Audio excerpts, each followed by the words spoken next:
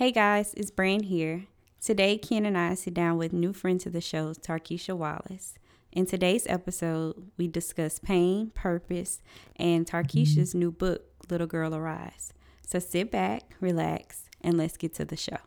Hey girl, hey. Hey girl, hey. How are you today, Ken? I'm fabulous. How are you? I'm excited.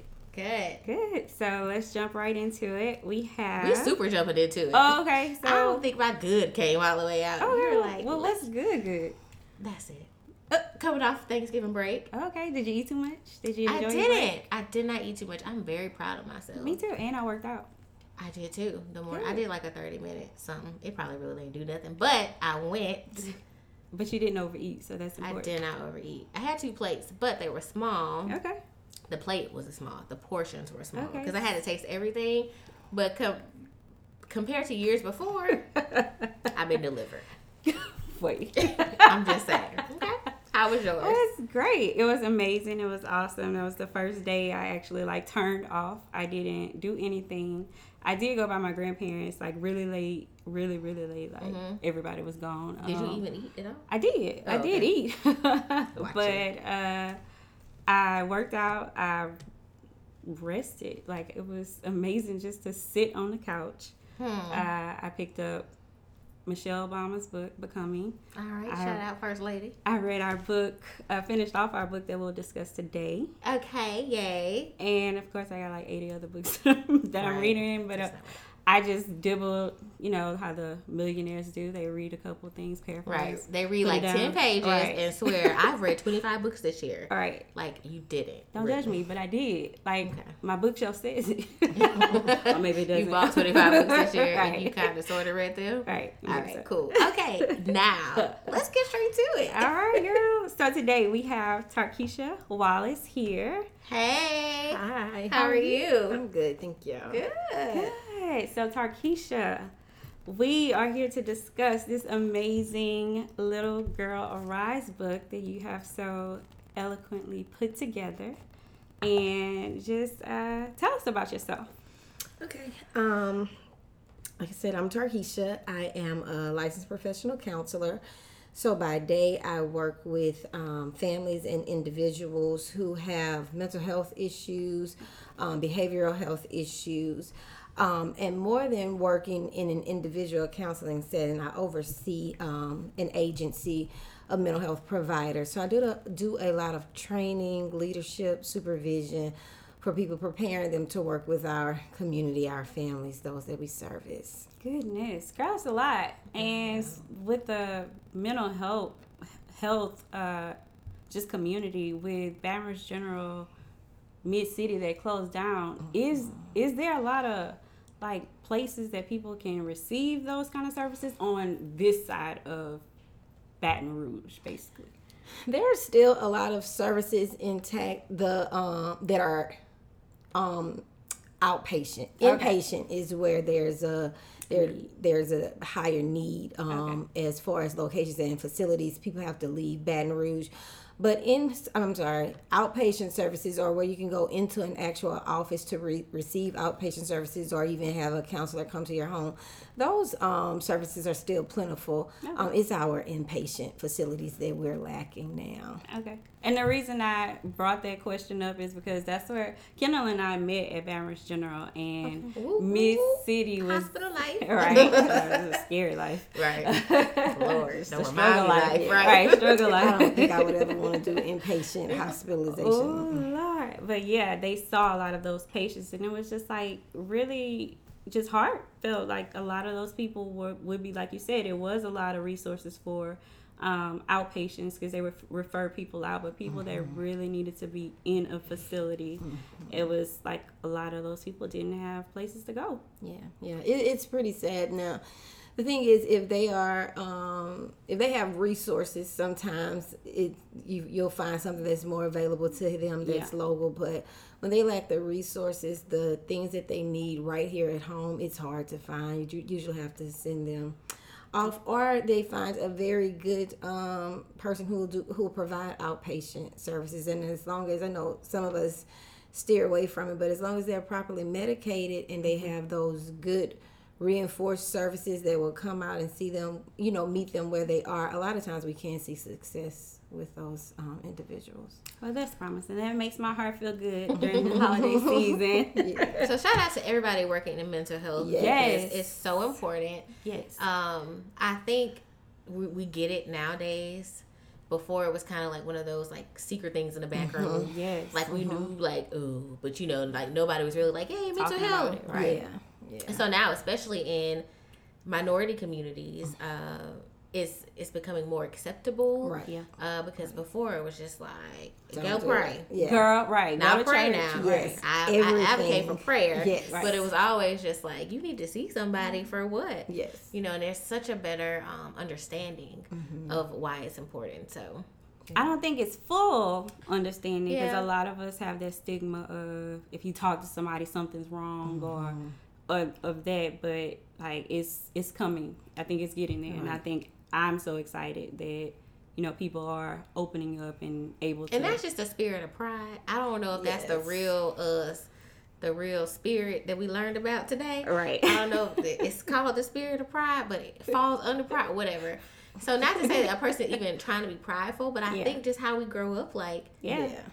I can't say this because if I do, you're going to think I'm psycho. Yeah.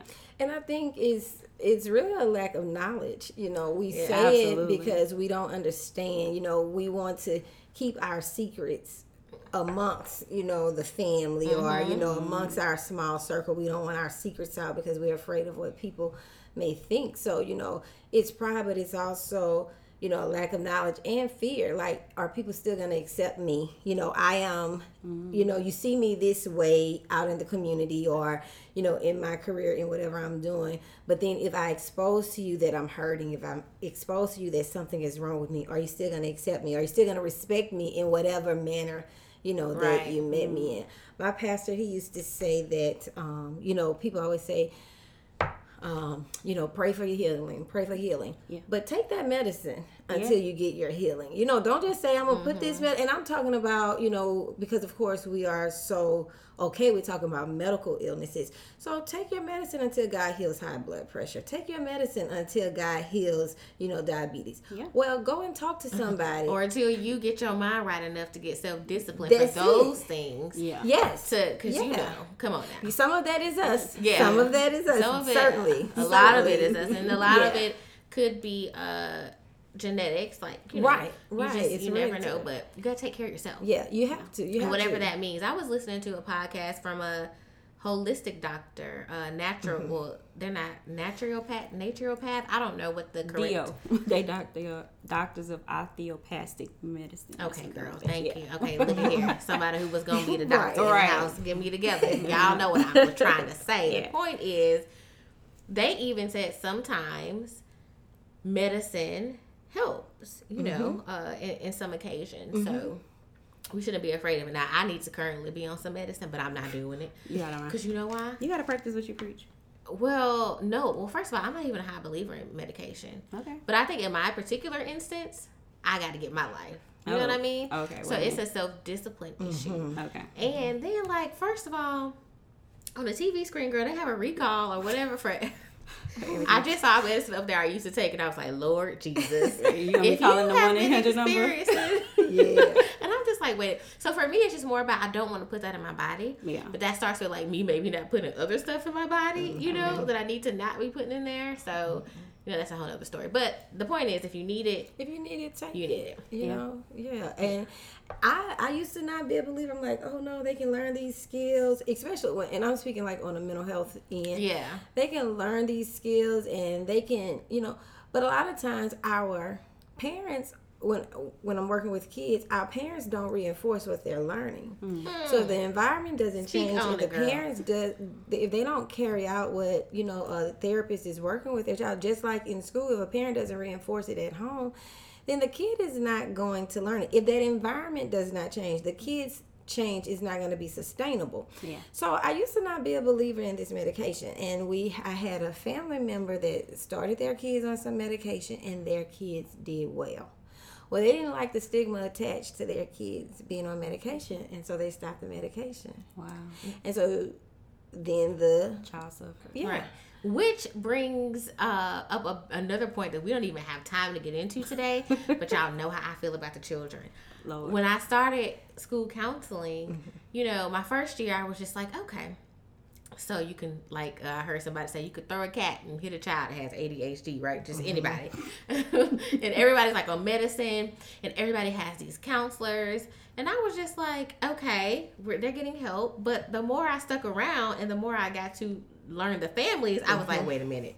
These resources are being put into the wrong situation. A lot of times it's the parents. It is the parents. Most of the time. Yeah, but we're putting this stigma on the kids. And I get it, like, you know, and some kids are extreme cases where it's just like, okay, we don't know where you came from. Like, we're going to have to get you some help. But a lot of times it's just like, we're only doing what we need to do so they can function in society. But the parents don't back that up. Right. And see, it's about holding the parents accountable, because in our, you know, in my work, we do require the parents to participate. Okay. But they're always like, oh, it's my kid's the problem. My kid is the problem. Oh, no, you don't need to see me. You don't need to talk to me. My kid. Oh, just go see my kid. Oh, don't come to the house. Go to the school and see my kid. Oh, you don't have to come here. So when you're putting a wealth of resources right in their lap, they're like, no, just go fix my kid. But I think they're the ones who need to have it. Obviously, like, the funds are allocated for the kids, so people do what they have to do. But I would just, you know, maybe that'll be like the first thing I advocate for when I switch careers. One day, it's to fight for parents. The service does involve the parent, but they don't have to accept it. See, they need. That's the thing. Some laws so a lot of times, depending on how they were referred to a provider, if they say, "Oh no, don't work with my kid," you can't make them. But there is, in each service, there is a like a piece that involves the parents, involves the family, involves whatever primary supports are in place that's going to reinforce. Because I tell people when I go in, because I usually do first time assessments at my job, I tell them we're working ourselves out of a job. We're not going to be here forever. We want to, we want to empower you guys, get you guys to learn these skills. I tell kids all the time, don't respect me. Respect your parents. If you're going to respect anybody in this room, you're going to pick and choose your parent. Because I'm not going to be here. And they usually don't. Right. And that's because they know there's a certain level of respect expected with me, and that I'm going to tolerate and not tolerate, whereas their family, because it's been a consistent issue with them, that they're like, oh, you tell me that when you leave, I'll go back to being normal. While you're here, I'll respect them. But I think people will be surprised of, like, they assume that, oh, the kids come to school and cut up. No, they don't. Those kids be at home because they tearing it down, disrespect the parents left and right. And they come to school and you're just like, oh, little Johnny would never. And the mama's like, who?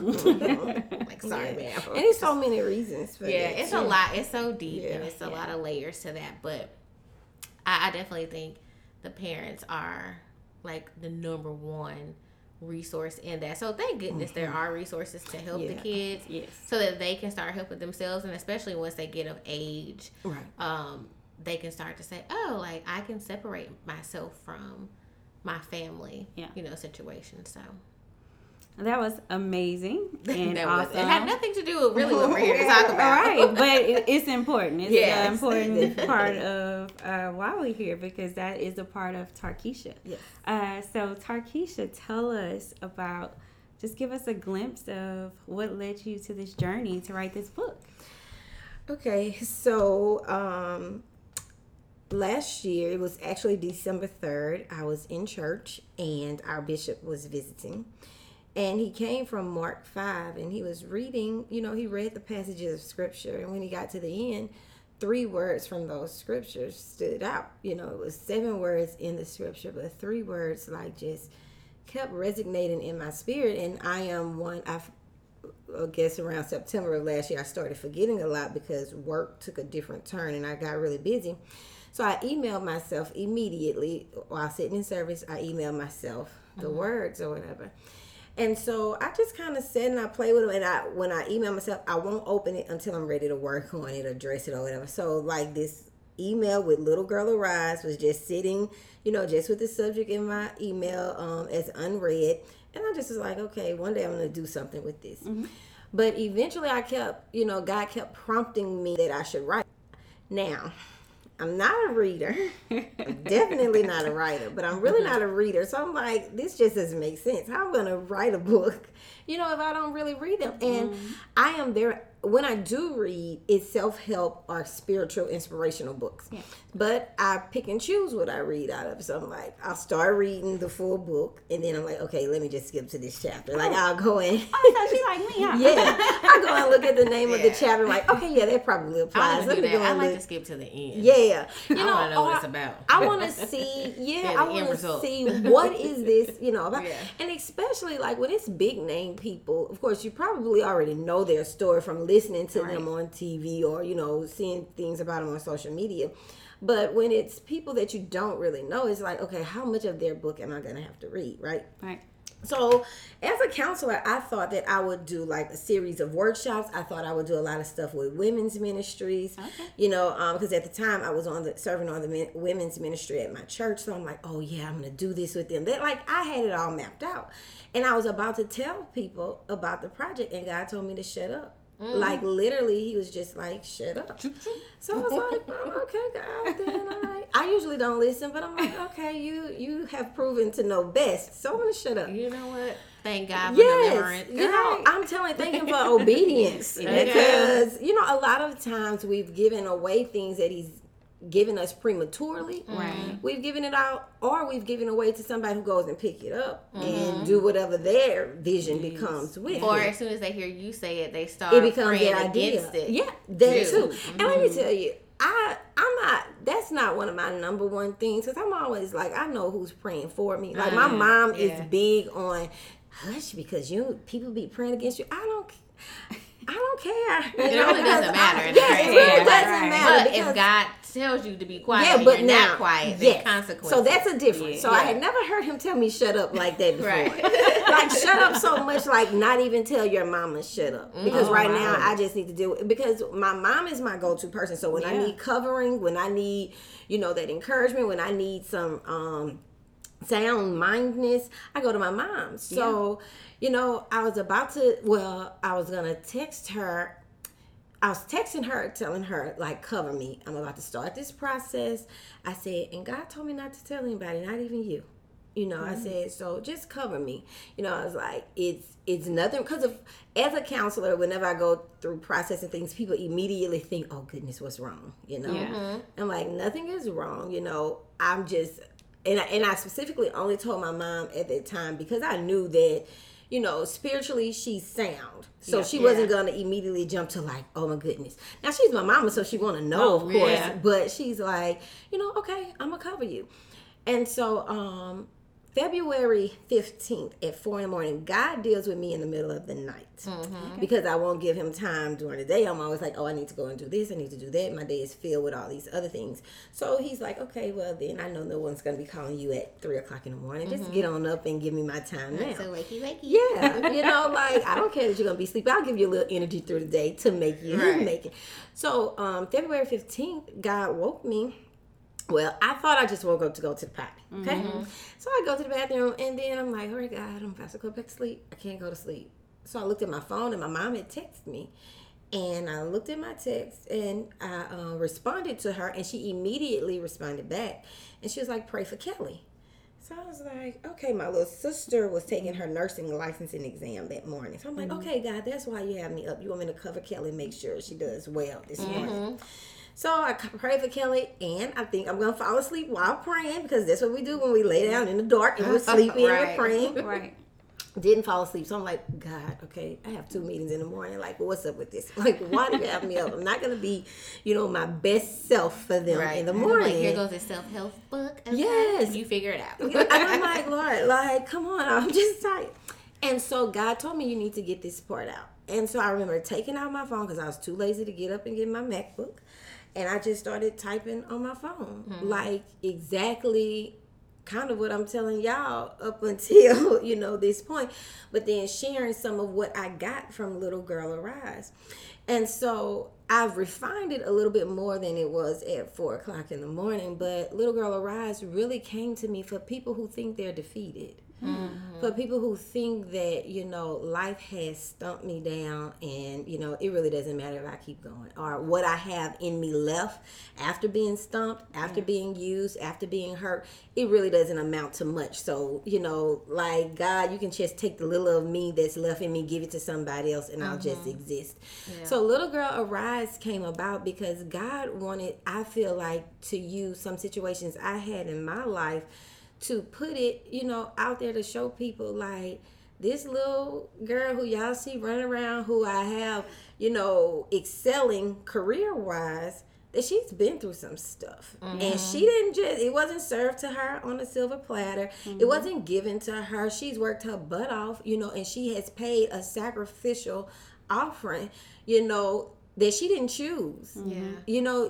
I kind of just, I guess, not willingly, but I just aligned eventually. Eventually it became willingly, but God kind of forced me into alignment because he knew, look, I can use you, whether you know it or not. And thank God he will. Thank God he did not say, Keisha fights me too much. She gives me too much. She is a crybaby, Like, God very well could have been like, man, I've never seen this many tears, And he, I feel like he took what was in me to show somebody else that if she can get up, surely you who won't cry for anything can get up. You're just angry about it all, or you just fuss about it all. Like, surely I can turn whatever is going around in their lives, once they see what I did in your lives.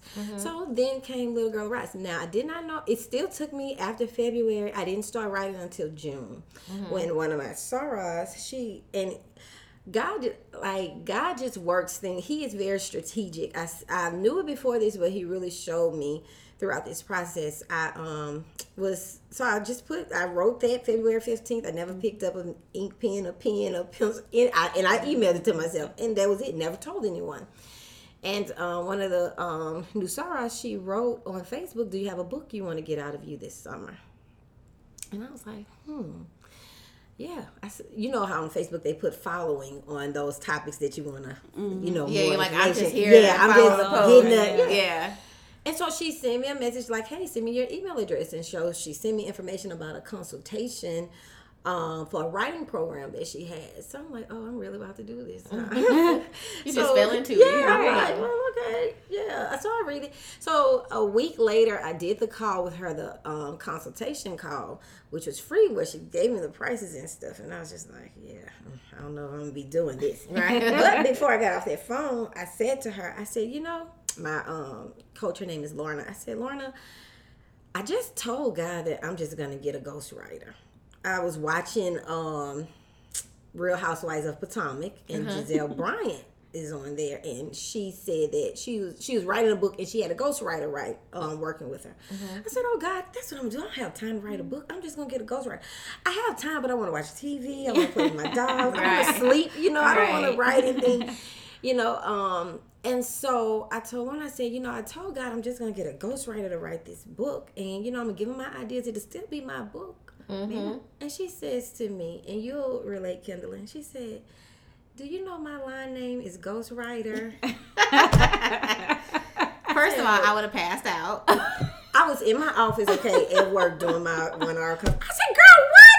Right. Like, what? I'm like, you gotta be. I said, God, you too much. I'm like, God, clearly you didn't understand what I meant. You prayed I want a ghostwriter that's gonna write this book. She's like, no, I'm not gonna do that. Right. I'm not gonna do that. God is like, you're gonna do the work. Yes, but confirmation that this is who it is. This is where I'm. Like, when That's I crazy. told my mom. So finally, maybe about 3 weeks into writing, I finally told my mom. And when I told her, like, I'm always waiting, like, she is my confirmation that God gave me confirmation for me, right? And so when I told her, she was just like she took a deep breath. She said, that's when you know God is in it. That's when you know God is in it. Because he clearly took now, the thing is, I didn't know Lorna prior to their process. And I didn't know her until I saw her thing on. I don't even know how I became Facebook friends with her. Probably because she just, came through my chapter. But I didn't know her to ever ask her line name. When you're on the grad chapter level, like the people that you know, that's who you're going to ask. Oh, well, what was your line name? You don't worry about. Maybe I shouldn't say that, but I went to the people that I knew. So right. maybe It's just I know stuff I like didn't that know is her. not even like very important. Right. At At that point, you know. So so when she said that, I'm just like, Wow. God. Like, if you didn't know me, like, you'll probably be like, Tarkeisha made up. No. I'm like, Lord, like, man, I need to be really specific. Right. I said ghostwriter that. I should have said, I actually meant like I want them the to write. one that writes. Right. And then what is crazy, since then I've met an actual ghostwriter who is very reasonable. And I'm like, God, I could have met her first. Right. So it was just that confirmation that Keisha, I'm going to use you in this. Yeah. And this is where I have you right now. I mean, because it was some resistance. Not resistance on my part. I wanted to get it done, but the enemy fought so bad for me not to. Like, he made this work. When I say work, like on top of work, and when you work in the mental health field, it's demanding. The mental health field is demanding. Yeah. As women, we do shy away from dealing with pain and stress and all those things that you just spoke about. What help you embrace and share those the stories that you wrote about? Well, I didn't think I would get.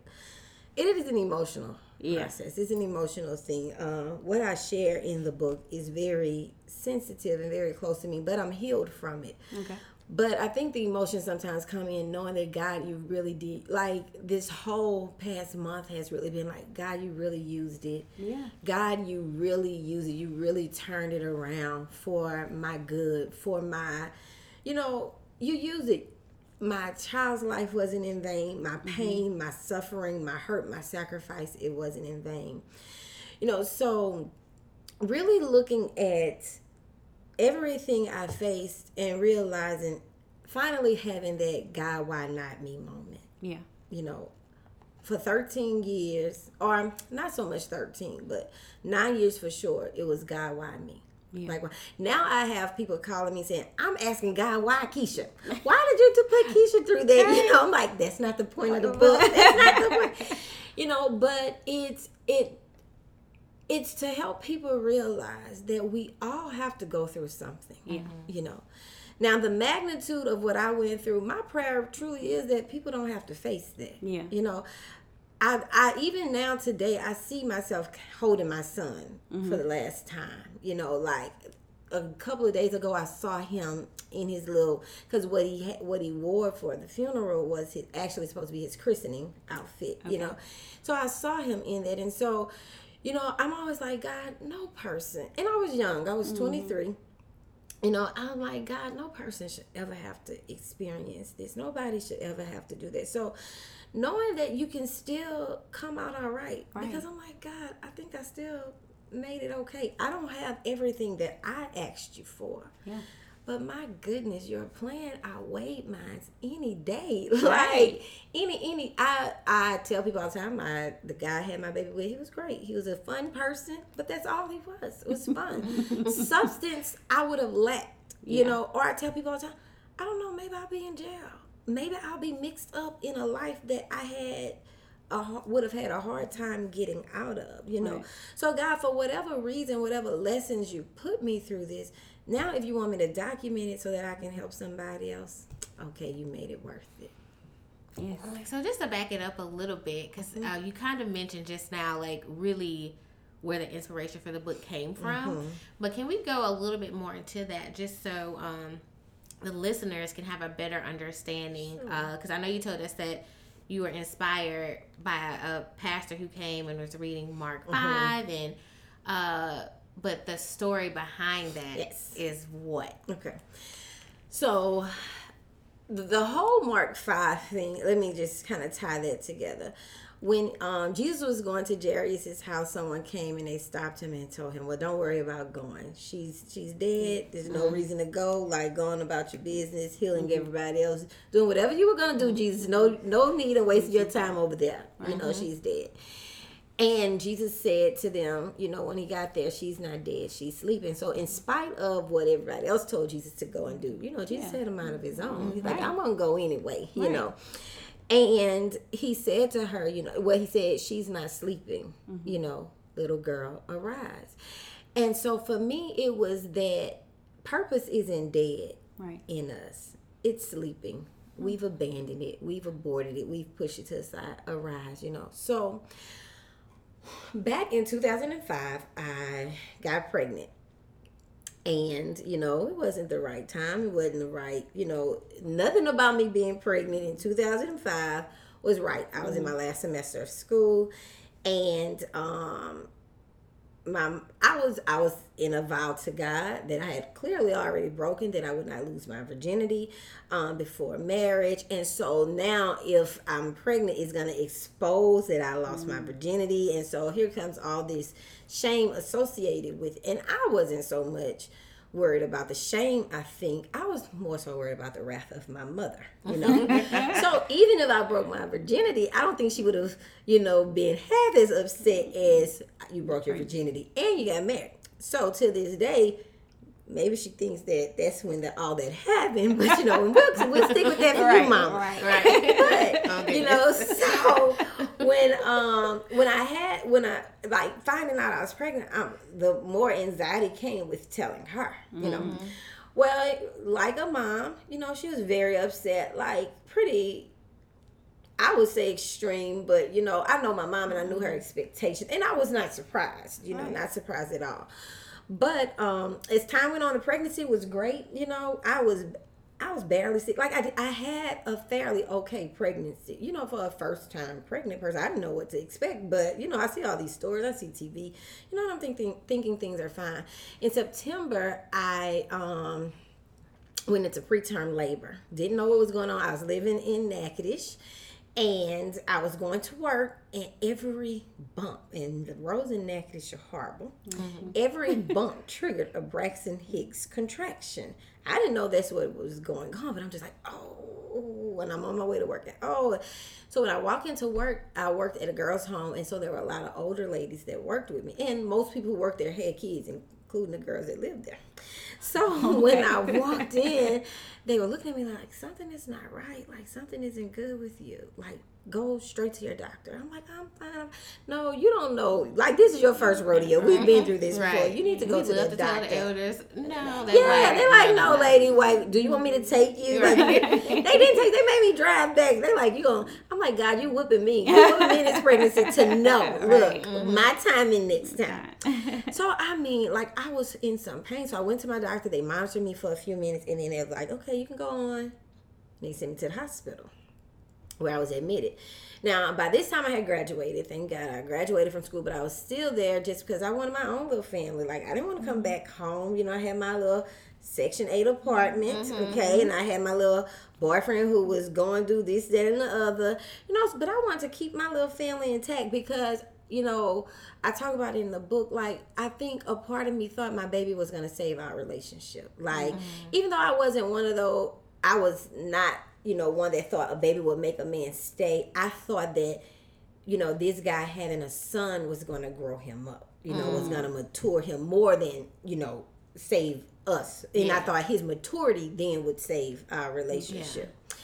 Well, so I went, when they monitored me, they told me, like, at this time I was 32 weeks, it would be a very critical time to have a baby. So they wanted to stop the contractions, try to hold my baby.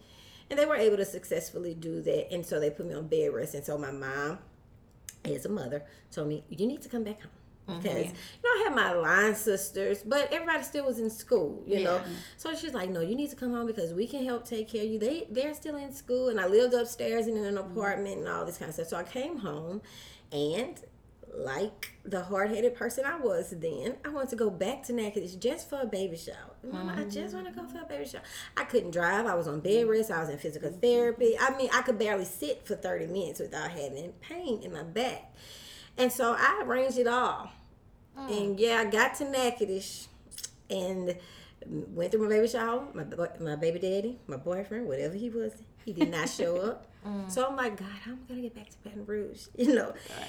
And that night, well, the night that I was actually supposed to leave, but I was going to have to leave the next day, I went to the bathroom and I was spotting. And I'm like, okay, yeah, this shouldn't be happening. And of course, you know, most people like look at spotting in a pregnancy at that point of a pregnancy, because at this point I was, you're really pregnant like 10 months. So like I was at that 9-month mark. And I was like, oh, but something clearly can't be right. Like, I wasn't hurting or anything. If I wouldn't have went to the bathroom, I would have never known anything was going on. But I have a cousin who was just like, oh no, you need to come and you need to get checked by the doctor now. Thing is, my doctor was really in Natchitoches, because this person had me, you know, up to 8 months. And she's like, no, you need to come back to Baton Rouge. So came back to Baton Rouge, and of course they admitted me that night. And 30 minutes of laying there being monitored, someone walks in and she's like, hey, we're gonna have a baby. I was like, no, we're not. I'm like, I said, they're just monitoring me. We have about another month. And she's like, yeah, we are. She was like, we've been monitoring him and he has not moved in 30 minutes. And so they're like, nothing to worry about. We think he may be in a sleep cycle, but we want to take him just, you know, to be sure. Now, at that point, I'm starting to think, God, did he move all day? Because he was a very active baby, so he moved all the time.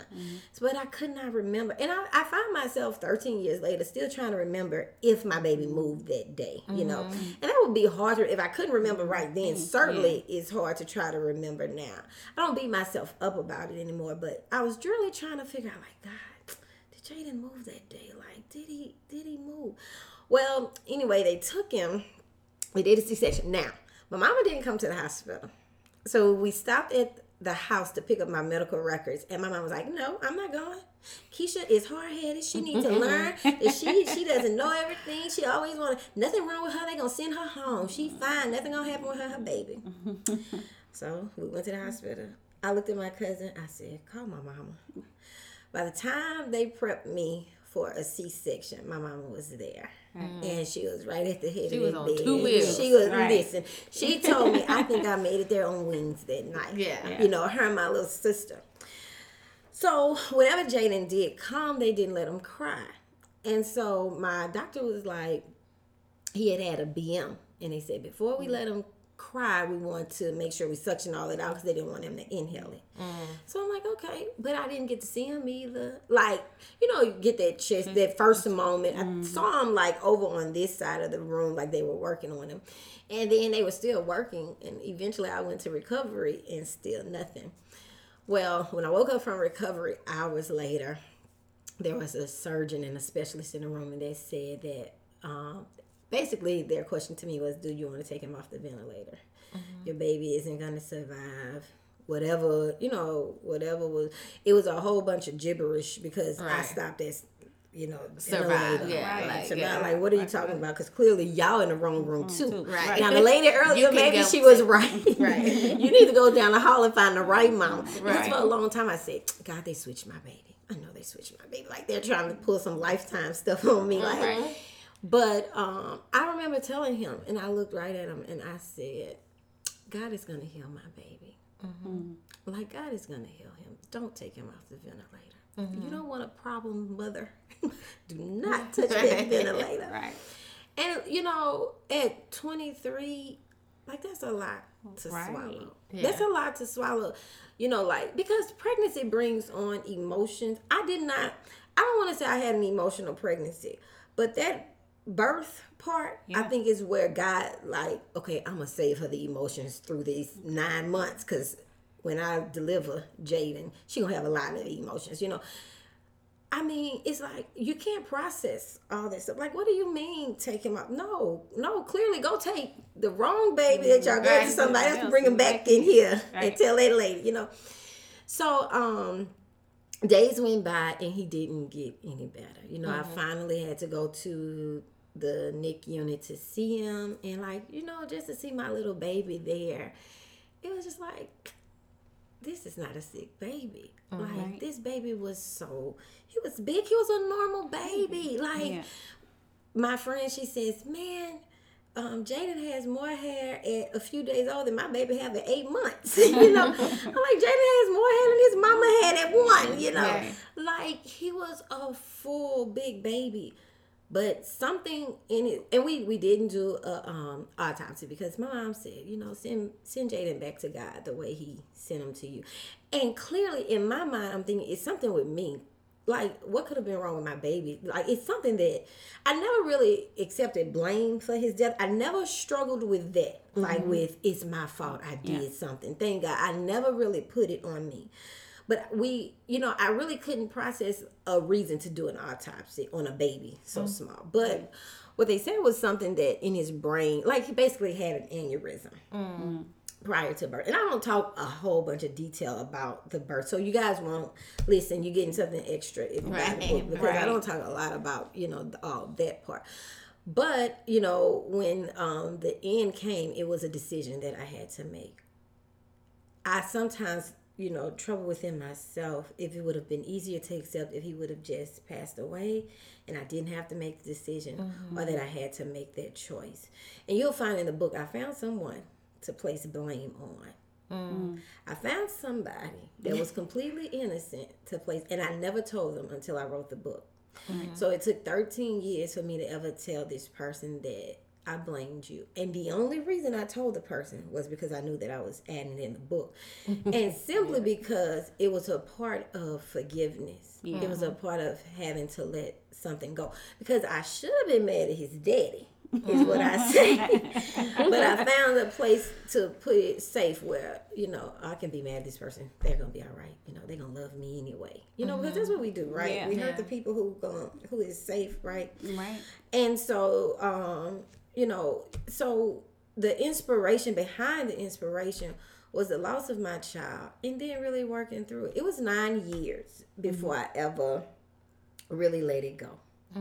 Before I ever really said, okay, God, I'm ready to be whole. I'm ready to be healed. I'm ready to let this go. For whatever reason you birthed Jaden and you took him, I'm ready to see, it come full circle, for his glory. Yeah. Because at the end of the day, God could have taken so many things. He could have took me. Yeah. If it was something like specific, that was directly attached to me, right? Yeah. And God needed to use something that he knew that would get my attention enough to say, okay, now, he probably didn't know it was going to take 9 years.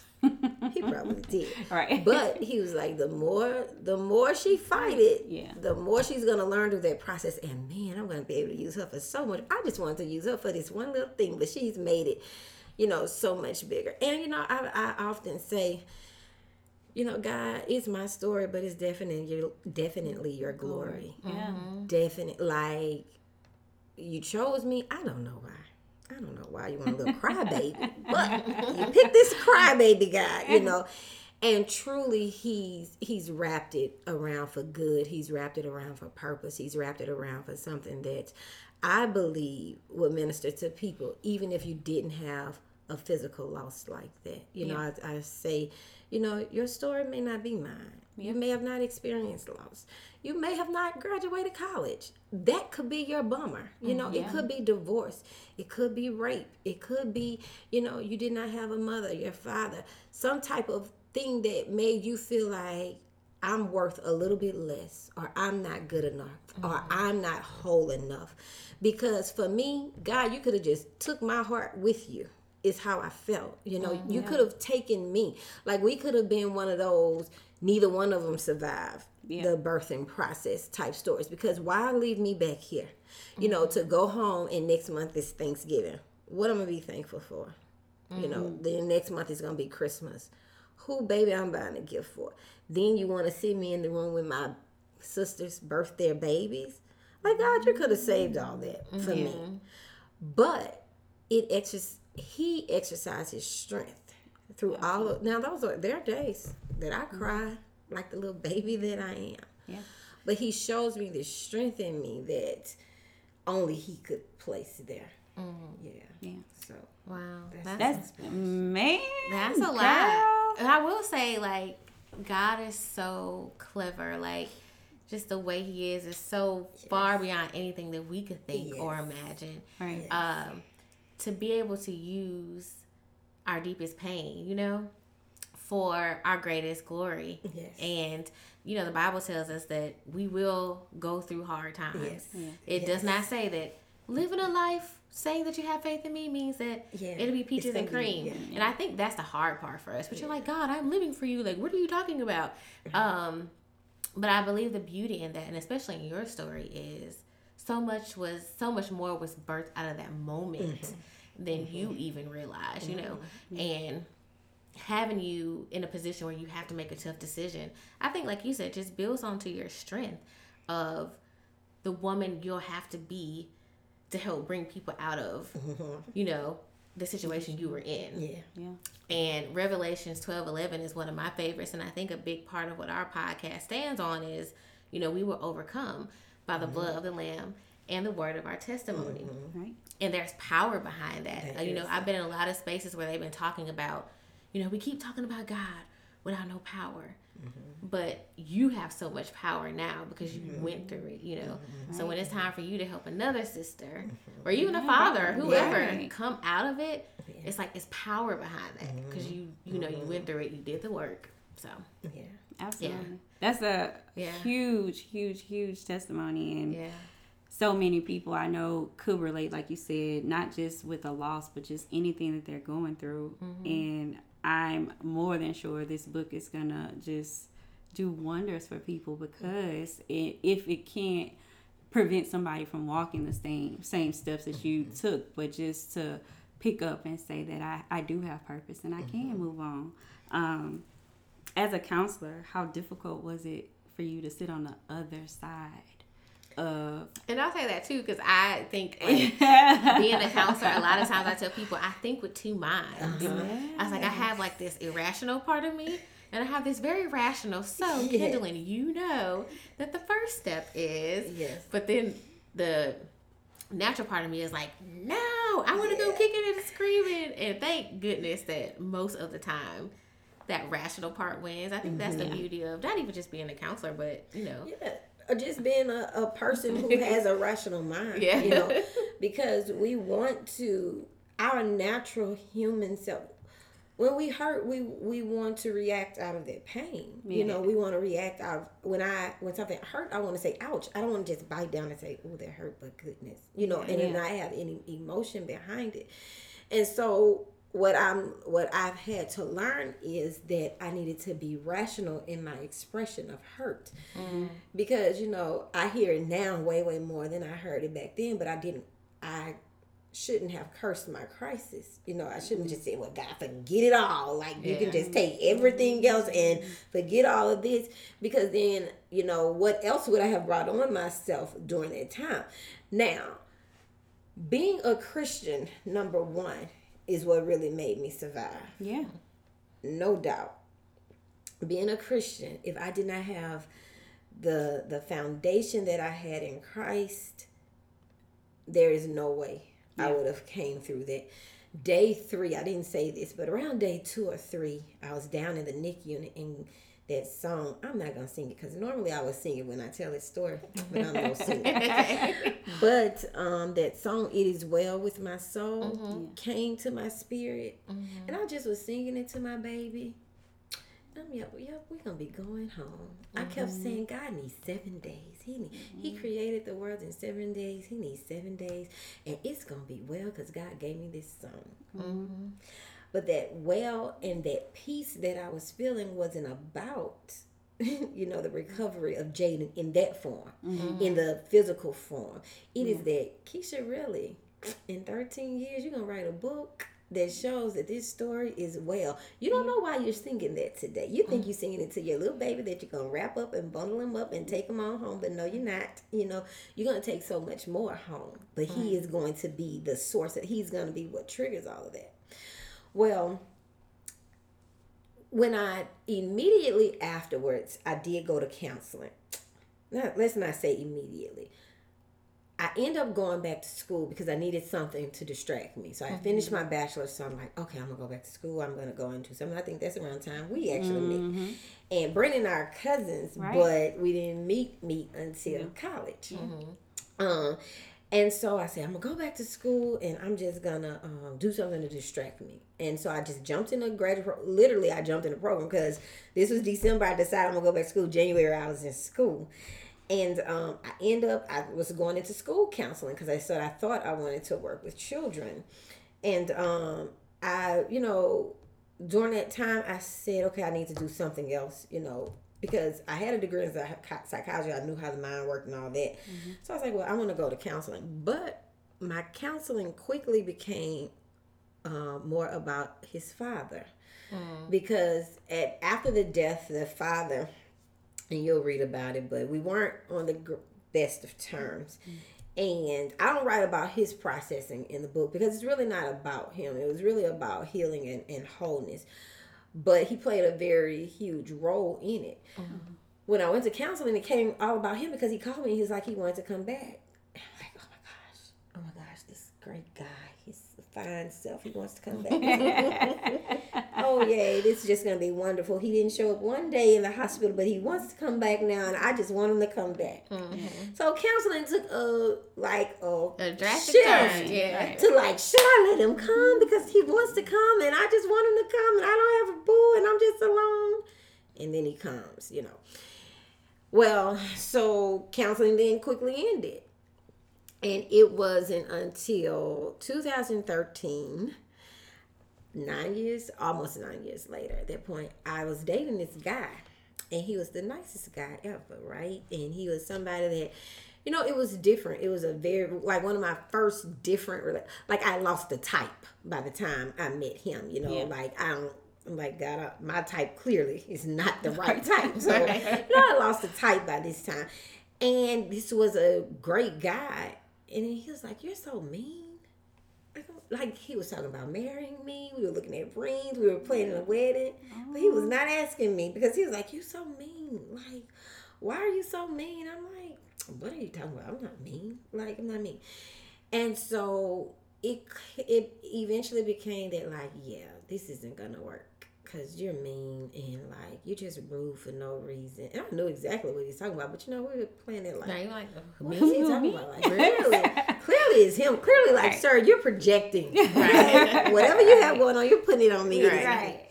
So I went to counseling, and I knew that I was supposed to be going to counseling, and to this specific lady. Barbara Green is my therapist. I'm not ashamed to tell. I say every counselor needs a counselor because we do. We carry everybody else's stuff with our own stuff, so we need somebody to, unfold that stuff to help us process. So I go to her, and I'm so full. The lady can't even say how you doing before I just bust out crying. And the first words I said was, look, I'm a counselor, so I know how this works. I said, look, I know I probably could fix myself, but apparently I can't, So I'm like, I know everything you're going to say. I know what we're going to do. I was like, but clearly it's not working for me. So I need something else. I need, something different. And she gave me this journey that I have searched for about the last year. I've looked everywhere for it.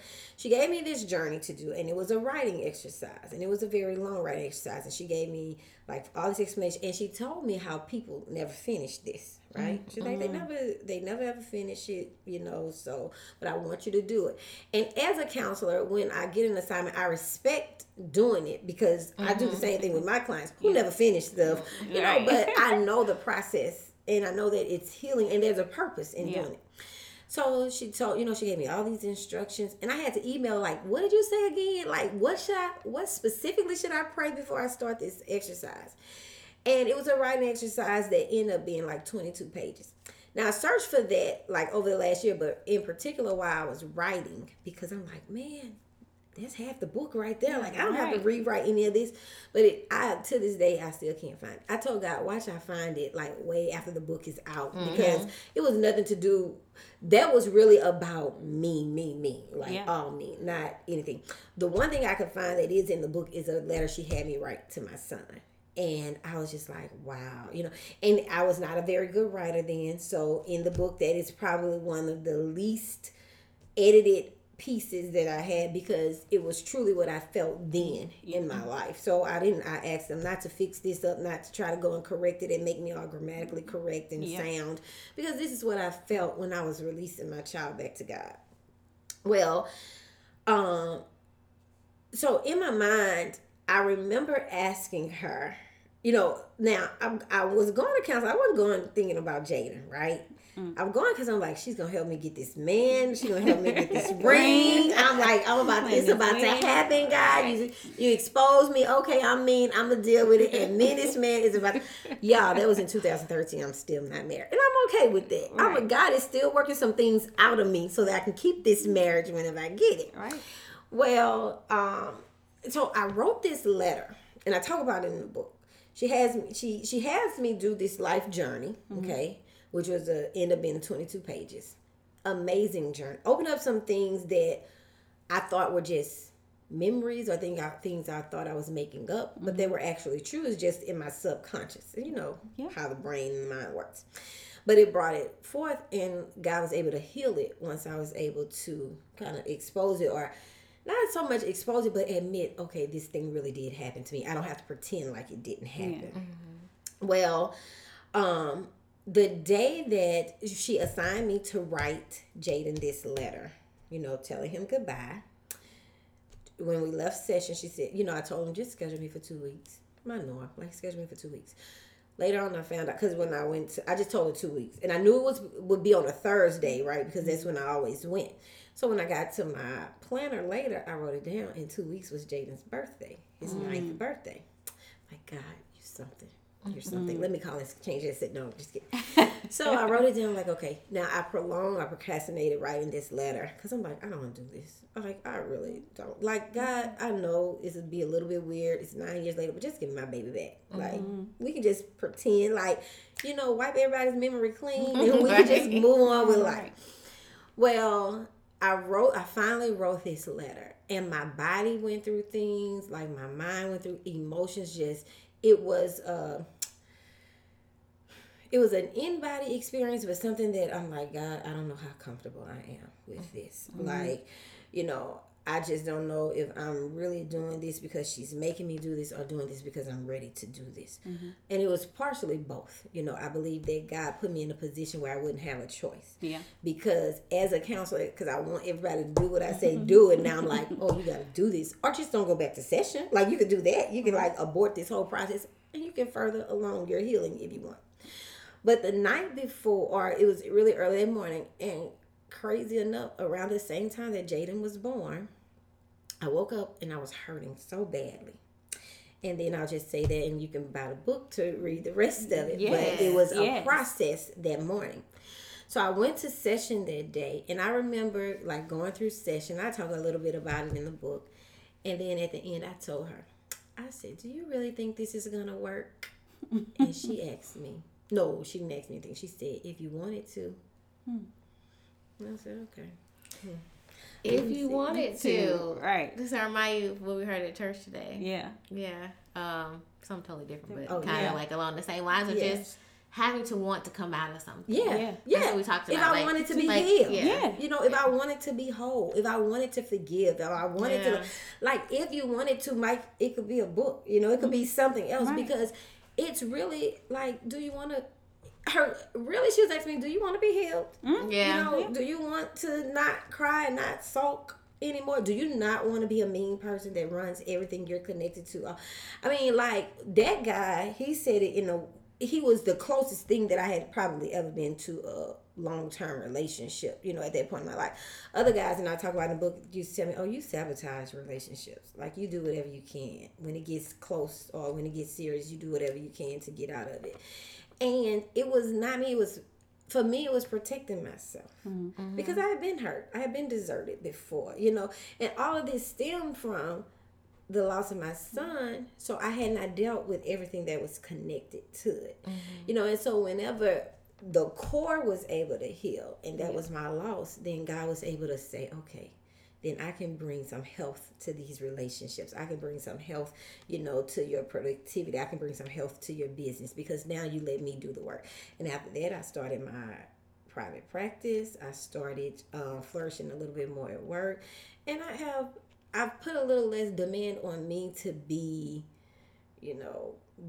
my defender. I heard on one of y'all's podcasts, You know, where God, he really does. He says vengeance is his. I didn't have to go out protecting myself from anybody who's going to try to hurt me because he was going to take care of them. I'm his daughter. I tell people all the time, I'm his favorite child. And you know, the parents don't let anything happen to their favorite child. Right. So God, if I'm your favorite child, like I can take the stress off of me of protecting me and defending me against everybody because you're going to do that for me.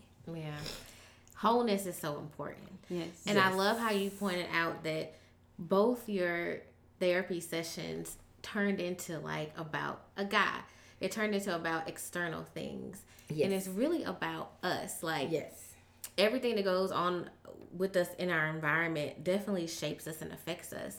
But at the end of the day, it's about the inside of us. And that's what we really need to learn to focus on to heal. Because it's only so long that you can blame everything on everybody else. They got their own stuff to work through. Right. But at the end of the day, it's us. They're working on their stuff. While we're still, I tell people all the time, I was still mad. Some people going on about their lives, doing whatever they want to do. You know, I see them, they look all happy. I'm like, well, God dog it, I just came out the room crying, you know? Right. So,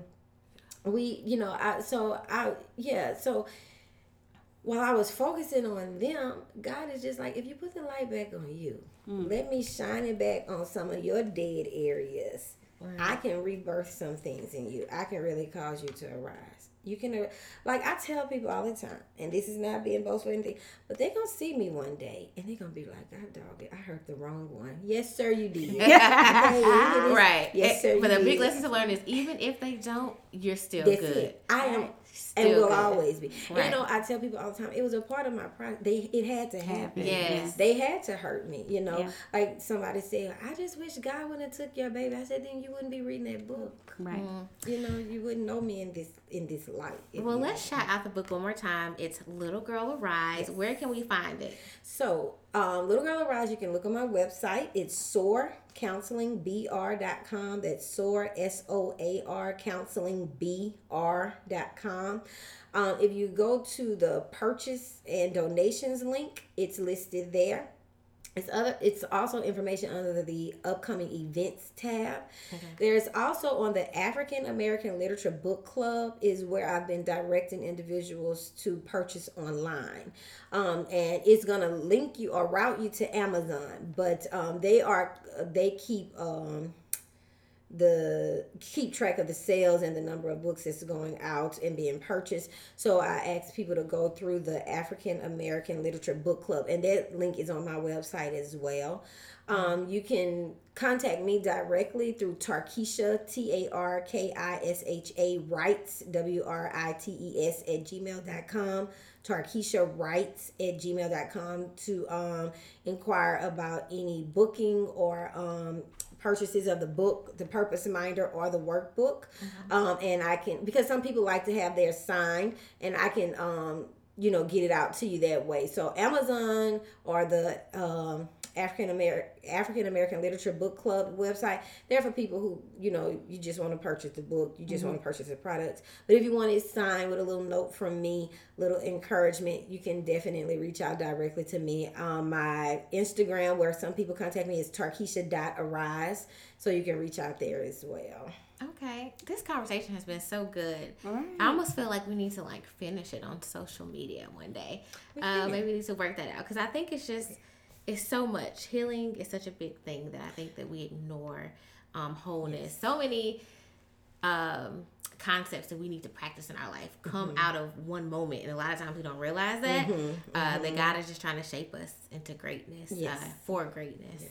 So thank you so much. Thank y'all for having me. I love it. I appreciate you guys. I know I'm a talker. Okay, that's okay. We really appreciate it. Thank y'all so much for the opportunity. Yeah, we appreciate you for coming and just being so transparent and open and talking with us and through us with this. We wish you nothing but blessings. Y'all get this book. Yes. Get the paraphernalia. She also has workbooks, and is it a purpose reminder? Purpose Minder.